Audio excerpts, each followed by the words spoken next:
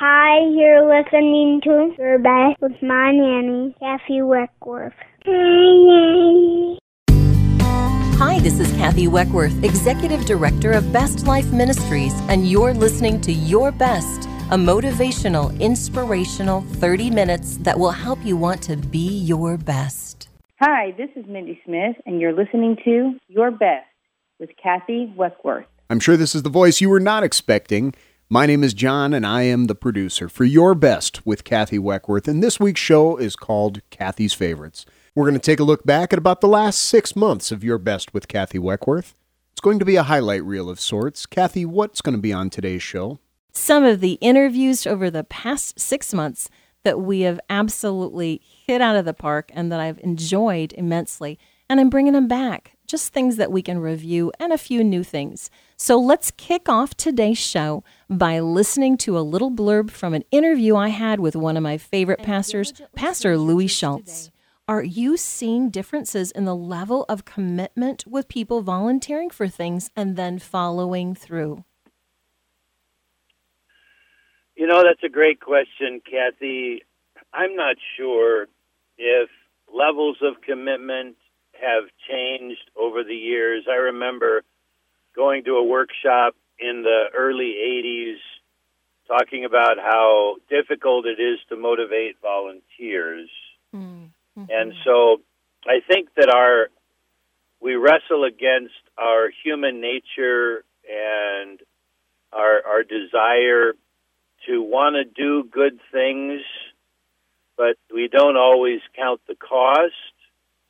And it was interesting, I had a conversation with one of my daughters about this, and I asked, so have you ever said you'd do something and then not followed through?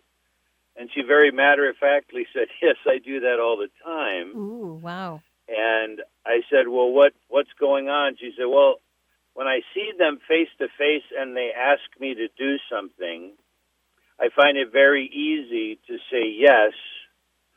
But then when it comes down to it, I find it easy to back out later. Exactly. And then I compare that with my job where I go and meet people in their homes, doing energy audits and inspections to see if there's a way our company can help them. We set those appointments from a call center in Las Vegas. And we know that out of the appointments that are set, we hope to get into 50% of them. Mm-hmm. So we know as a company that people's commitments to see us, it's a 50-50 shot. So I think that's something about, human nature. And, if I'm talking to you, I'm willing to say yes. And that reminds me of Matthew 5:37, where Jesus encouraged us in the Sermon on the Mount to let your yes be yes and your no, no. So obviously that's the goal. He also taught us to count the cost before we make commitments. And so I think about that, and I've got this team of other people on our sales organization, and we have staff meetings, and I hear about how the sales manager is struggling sometimes to get the salespeople to actually go to the houses they said they would go to. Wow. And so the issue is probably way deeper and more complex than I could ever figure out, Kathy. I like how Pastor Louis talks about commitment, and I also love the fact that he's so real and authentic as he just says to us, I'm not really sure I completely understand it. What do you think? That's what makes people really great, isn't it? When they're just very real and authentic, kind of like our next guest, Kristen Johnson, a mommy and a blogger. And so when she gives you advice, you know it's real and authentic because she's at home raising those little kids and experiencing all of the dilemmas of parenthood. Here she is. Hi, this is Kristen Johnson with Positive Parenting. And black jeans aren't for mamas. I am one of those women who enjoy dressing up. I like putting on my cute outfits those times that I actually get to go out of the house. I know some of you can relate, and some of you just want to stay in yoga pants all the time. Either way, stay with me here. It was one such special occasion that I decided to wear my black skinny jeans. I was feeling pretty cute this day, pretty put together. I was taking my 2 youngest kids to Bible study, so I was looking forward to a little me time, too. Well, it was winter in Minnesota. And for those of you who don't know, that basically means your car is dirty for 5 months. They keep the roads treated up here in case it snows, which it often does. And also, I live in the country and have family and friends in the country, so I travel gravel roads a lot. Needless to say, our Traverse was transformed from its lovely shade of navy blue to a gross shade of grungy gray. And since I'm kind of a magnet for dirt, I of course find that I have rubbed my black jeans up against the dirtiness of my car while getting my baby out of his car seat. Great. I had to go to Bible study with a gray smear on my thigh. Then, at lunch, my daughter dropped white cheddar mac and cheese on my leg. Combine that with the results of my drooling baby, and you can imagine what I looked like. I was no longer the picture of a put-together mom. Not at all. Nope. Black jeans are not for mamas. But when we get discouraged or feel a little pitiful, God's Word is there for us. When we try to have it all together and fail, God can help put us back together. A verse that I have always loved is Ephesians 2:10. But this time I backed up a couple of verses and found some more good stuff. God saved you by His grace when you believed, and you can't take credit for this. It is a gift from God. Salvation is not a reward for the good things we have done, so none of us can boast about it. For we are God's masterpiece. He has created us anew in Christ Jesus, so we can do the good things He planned for us long ago. Ephesians 2:8-10. See what I mean? There is such good stuff here for us. First, God saved us. We did nothing but accept His grace. The fact that He saved us through Jesus is the greatest gift of all. We can't earn it. We can't repay it. We can just believe and be thankful. And I don't know about you, but I'm glad that God does not require a list of things that we need to do in order to be saved. He does not want to burden us. He wants to give us mercy and grace. Thank you, Jesus. Second, the fact that I don't have to do anything to earn salvation is so freeing. We do so much as moms and wives. Jesus came to give us freedom. Freedom from perfection and striving. What a relief for this mom with a busy to-do list. And then there's verse 10. We don't have to have it put together. We are God's masterpiece, no matter what we look like or no matter what we have on our jeans. So unlike my black jeans, we are made new and washed clean by Jesus. And in spite of our mess, He wants to use us in His plans. What a trade-off. I give Him my mess of a life, and He gives me good things to do for His purpose. Black jeans may not be for mamas, but God is all about us. He's all about you. So listeners, as we're thinking about those kids, and maybe you're a mom of young kids today or a dad that has young kids, or maybe you're, older and you're a grandma and you're thinking about those children, or maybe you're single and you haven't even started thinking about that. Whatever it is, it's important for us to help our kids, our nieces, our nephews, our grandchildren, learn how to be smart about finances and handling money. And my daddy used to tell us, as each one of us would get a piggy bank and we would get an allowance or we would get extra, money for doing special jobs, he would say, you know what, you have to learn to save and you have to learn to tithe. And so to talk to us today a little bit about finances and our kids is a fabulous cousin of mine named Valerie McKay, and she's an incredible financial advisor, and here she is with a little help. Unfortunately, our schools lack curriculum in basic money management skills. It is important that we teach our children how to manage their finances from a young age so they develop habits to become fiscally responsible adults. Although some of us were not taught these skills ourselves when we were children, it is never too late to teach our children these valuable techniques for managing money. First, start with the concept of earning money. Face it, most of us will not just be handed money for the rest of our lives, but rather are expected to earn an income. Either weekly allowances or commissions based on extra chores is a way to teach kids the correlation between working at something and earning a wage. As a parent, you will determine an allowance amount or commission for chores and discuss it with your children. A popular method is to give a child a weekly allowance based on their age. For example, a 5-year-old gets $5 a week. But you can determine this based on your own budget and what is reasonable for your family. It is not too early to start a toddler with age-appropriate chores, like picking up their toys and putting them in the toy box and giving them a coin for this effort, pointing out the association between doing a job and receiving compensation. A very popular method for teaching children about money management is the concept of splitting their earnings into 3 buckets, and those buckets are spend, save, and share. It starts with 3 containers, either jars, piggy banks, or envelopes, marked with the words spend, save, and share. Discuss a split of their allowance into each container. For example, maybe you choose to put 20% into share, 30% into save, and 50% into spend. Each time the child receives a payment or gift of money, they deposit the funds based on the determined split into the containers. This method gives a parent an opportunity to discuss with your child the important concepts of saving up for more expensive items versus spending all of their money at one time. Maybe the split of funds into the containers will change based on the savings goals of the child. This method also teaches the child a valuable lesson that even though he or she may not have a lot of money, there are always those less fortunate to share with.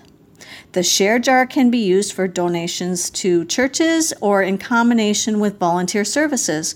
For example, the share jar may be used to buy food for a local food shelf, and then you could also volunteer to pack bags for an hour or 2 with your child. As we know, there are countless opportunities to share our time and money with those in need. I encourage you to explore information on the internet regarding money management for kids. Dave Ramsey at daveramsey.com has a host of valuable material including books, blogs, and videos on this subject. Check out sesamestreet.org for a parent's guide to teaching financial lessons to kids, including free downloads of jar wrap templates that the younger kids can color and adhere to their 3 jars. This can help create a sense of ownership and pride in the process. Let's work together to make the next generation financially wise. This is Money Matters with Valerie McKay. Great advice from Val, and I'm thankful for her. She's been not only an incredible financial advisor, but a really fabulous cousin. So as we move forward, let's think a little bit about worship and music. Where I came from growing up, it was always just known as music. But as I got older and became a worship director, the music transformed to thinking at a greater intent about what your Sunday morning looked like. Everything that was involved in a service was considered to be worship, whether it was your prayer, your announcements, your music, your offering, your special music, it was all part of worship. So as we think about worship, we think about giving God our honor and glory. Here's an excerpt from one of our friends at Best Life Ministries, Tony Guerrero, and Tony is a jazz musician and also the music director formerly at Saddleback Church with Rick Warren in Orange, California. Hi, listeners. Getting inside the music. Jazz flugelhornist Chuck Mangione once said that he wished he could take everybody in the audience and sit them down right in the middle of a symphony orchestra, because only then could they ever really feel the power of 70 people making music together. And he's right, and there's nothing better than being right inside the music like that. It's this idea that has carried over with me into my most profound listening experiences. I've always tried to get inside the music I was hearing. Learning how to hear beyond the performance, beyond the artist, and beyond the production allowed me to fall in love with some music that was often not recorded well or even sometimes not played well. As a kid, I didn't have much money of my own to buy records, and so I was kind of limited to my dad's collection. And at first, this was difficult because I didn't really love the styles of music he loved. But eventually, as I looked beyond the styles and dug inside the music, I found myself starting to get moved by music I would have never sought out on my own. I started listening intently to jazz, classical, country, opera, symphonic music, Broadway, and even mariachi music. And I fell in love with all sorts of music. Eventually, my tastes in music were not limited to the style of music, but rather what was inside the music: passion. Passion can take a limited performer, a bad recording, a bad song, and an undesirable style of music and turn a musical moment into something profound. I'm proud to say that I love all styles of music, so long as there is passion in it. And it is the search for passion in music that keeps me unafraid of seeking out and experiencing new, unfamiliar forms. I was recently moved to tears by a recording of indigenous singers from the Himalayas, and trust me, I didn't exactly have that on my iPod already. I am often puzzled by people whose playlists are limited to song after song of the same basic style of music or similar performers. There is so much great music you're missing, I think to myself, and sometimes I actually tell them. I believe God loves variety. Have you noticed how so many worship bands and so much worship music kind of sounds the same? Wouldn't it be great if our worship teams represented the influences that are as vast as God's creation? I would encourage you to examine your personal playlist. How much variety do you see? If there isn't much, start filling it with music you've never listened to before. Even music you previously thought you hated. Get inside the music. Dig deep and look for the passion that may exist in it. Let that passion inspire you, and soon the style will be irrelevant. As you listen, you will begin to see how all these styles will start to enhance your life. They will start to enhance your gifts, whether you're a performer or a writer or an artist or whatever it is you do. I promise you'll find many, many musical treasures, and you'll wonder how you lived without them. Think of how God's church could be enhanced if we all embrace the wide variety He created.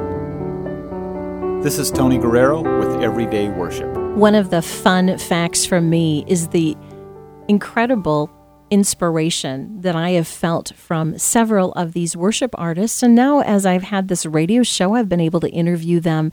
Tony Guerrero became a friend of mine about 7 years ago and has been helping with Best Life Ministries. And just a few years back, I became friends with Mark Roach, and Mark knew Tony. Tony knew Mark. Mark had several really great hits on the top list for worship songs on CCLI Christian Music. And so this is going to be Mark Roach, worship director, worship leader, fabulous worship artist, with his thoughts on how to create an atmosphere at your church for a spirit of worship. When you talk about creating atmospheres of worship in our church services, I think it's absolutely critical. Here's the thing, though. What exactly does that mean? For some that may mean dynamic stage design or beautiful lights to create the right mood, or an epic sound system to ensure that the congregation is enveloped in full pads and guitar swells. And listen, I think those things can help facilitate an atmosphere of worship, but in my opinion, they should never lead the charge. I think instead of defining atmosphere as the way an auditorium or sanctuary looks, sounds, or feels, I'd start defining it as a culture. I'd implore pastors, worship leaders, tech directors to be tenacious about one thing: facilitating connection between God and His people during worship. To me, that's what it's all about. If everything we do has that filter on it, how much more impactful will our gatherings be? And even better, could that filter begin making the time outside of our gatherings more impactful as well? Some examples I'd give would be, sing songs your congregation loves to sing, not just songs they love to hear or that you or your band love to play. I'd say design every creative aspect of your service, not with the goal of drawing attention or being cool, but with the goal of clearing obstacles between the congregation and God. I'd say to pastors, challenge your people again, not only to clear their heads and focus on God during your gatherings, but to engage God through the week through, prayer, devotion, Bible reading, small groups, whatever. This one's a little out of the box, but one of the things that I've loved doing lately is helping churches make records. Letting the congregation extend their musical worship experience into the work week, at home or during their commute to work is huge.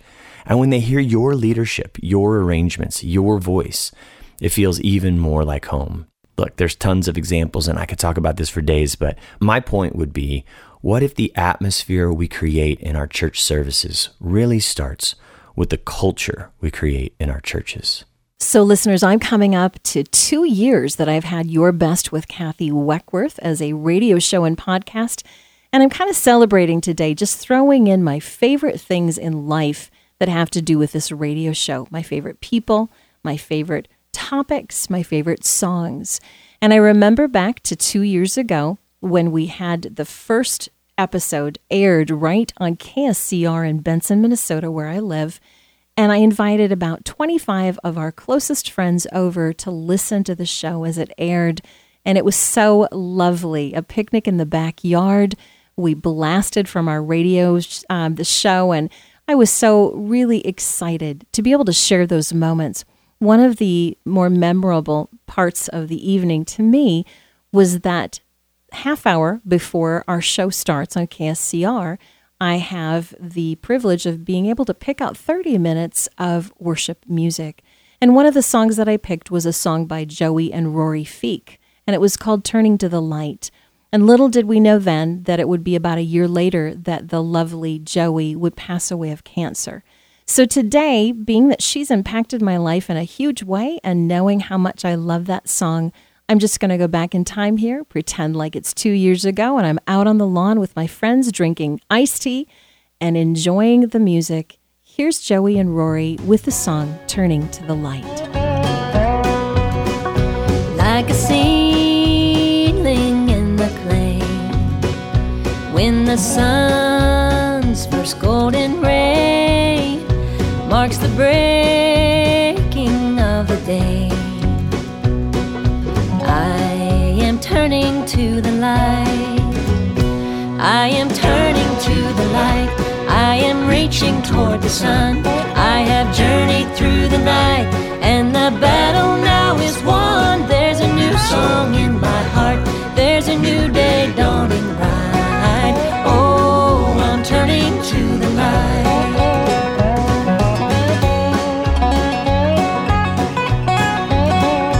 Not so very long ago, I lay covered by the snow, with no sign of spring in sight. Now I'm turning to the light. I am turning to the light. I am reaching toward the sun. I have journeyed through the night, and the battle now is won. There's a new song in my heart. There's a new day dawning bright. Oh, I'm turning to the light.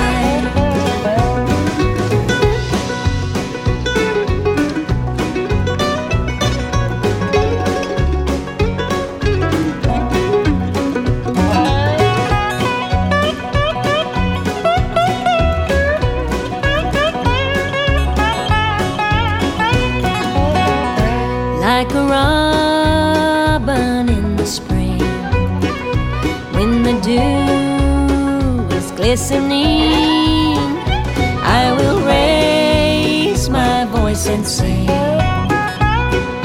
I am turning to the light. I am turning to the light. I am reaching toward the sun. I have journeyed through the night, and the battle now is won. There's a new song in my heart. There's a new day dawning bright. Oh, I'm turning to the light. I am turning to the light. I am reaching toward the sun. I have journeyed through the night, and the battle now is won. There's a new song in my heart. There's a new day dawning bright. Oh, I'm turning to the light. Oh, I'm turning to the light.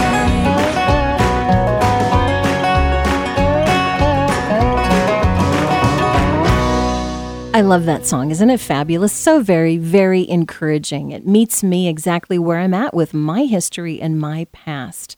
Well, coming up next is a segment from my producer, John Jennings, and it's about leadership. And many of you out there have jobs where you're leaders. You boss people around during the day. But actually, leadership really is in everyday life, in our everyday worlds, in many places. Maybe you're leading someone to do something at your church. Maybe you're in charge of the ushers or the greeters. Or maybe you're a leader with your family because you're the mom or the dad. Maybe you're leading a neighborhood watch. It doesn't mean that you have to have a job where you lead people every day to be a leader, because for the most part, we all lead somebody at some time. And here's a couple of important thoughts about the whats and the whys of leadership. Give a listen. As I ponder leadership, I gravitate toward two key areas, the what and the why. The why is all about communicating purpose. The what is about creating clarity. I typically think about these at the enterprise level. Why are we doing what we are doing as a brand or organization? What specifically will be our focus to bring our stated purpose or promise to consumers? This has to extend beyond the enterprise level and touch the heart and minds of the individuals within the organization as well. The following is a simple model for thinking about how we might drive the what and the why at both the global and local level. Number 1, casting a vision. This is what a leader does when they share the organization's reasons for being at the enterprise level. The goal here is to provide others with meaning and purpose. We want to work for organizations that are going to make a difference. Number 2, building engagement. While meaning and purpose are motivating, engagement happens at the local level. It is here the why comes to life for each individual. Managers play a significant role through coaching and translating the broad purpose to meaning at the specific job level. The results are commitment and energy. Number 3, creating clarity. Here, the leader wants to ensure that the organization knows its most important priorities. This is all about making first things first. If done well, the leader instills the organization with confidence and trust. Couple this clarity with the fuel of a strong vision, and you'll have an organization catalyzed to deliver results that create meaningful value. And fourth, setting priorities. Clarity at the enterprise level needs to trickle down to specific actions at the individual level. Leaders of people need to link what their teams are doing to enterprise initiatives. In addition, they need to ruthlessly protect their teams from continuous pressures to spend their time on other things which, while perhaps useful, are not crucial. Strong priorities lead to ownership and high productivity. As leaders, we need to be cognizant of all four quadrants. While your role may have you more focused on enterprise rather than frontline leadership, you can still benefit from understanding each area. Likewise, for emerging leaders, which areas are easier for you? Which are more challenging? Which might you do differently in the weeks to come? It's been a fun time together just to think about the fabulous things in life that make me happy. I really appreciate you listening to this radio show. So you're one of my favorite things in life, listener.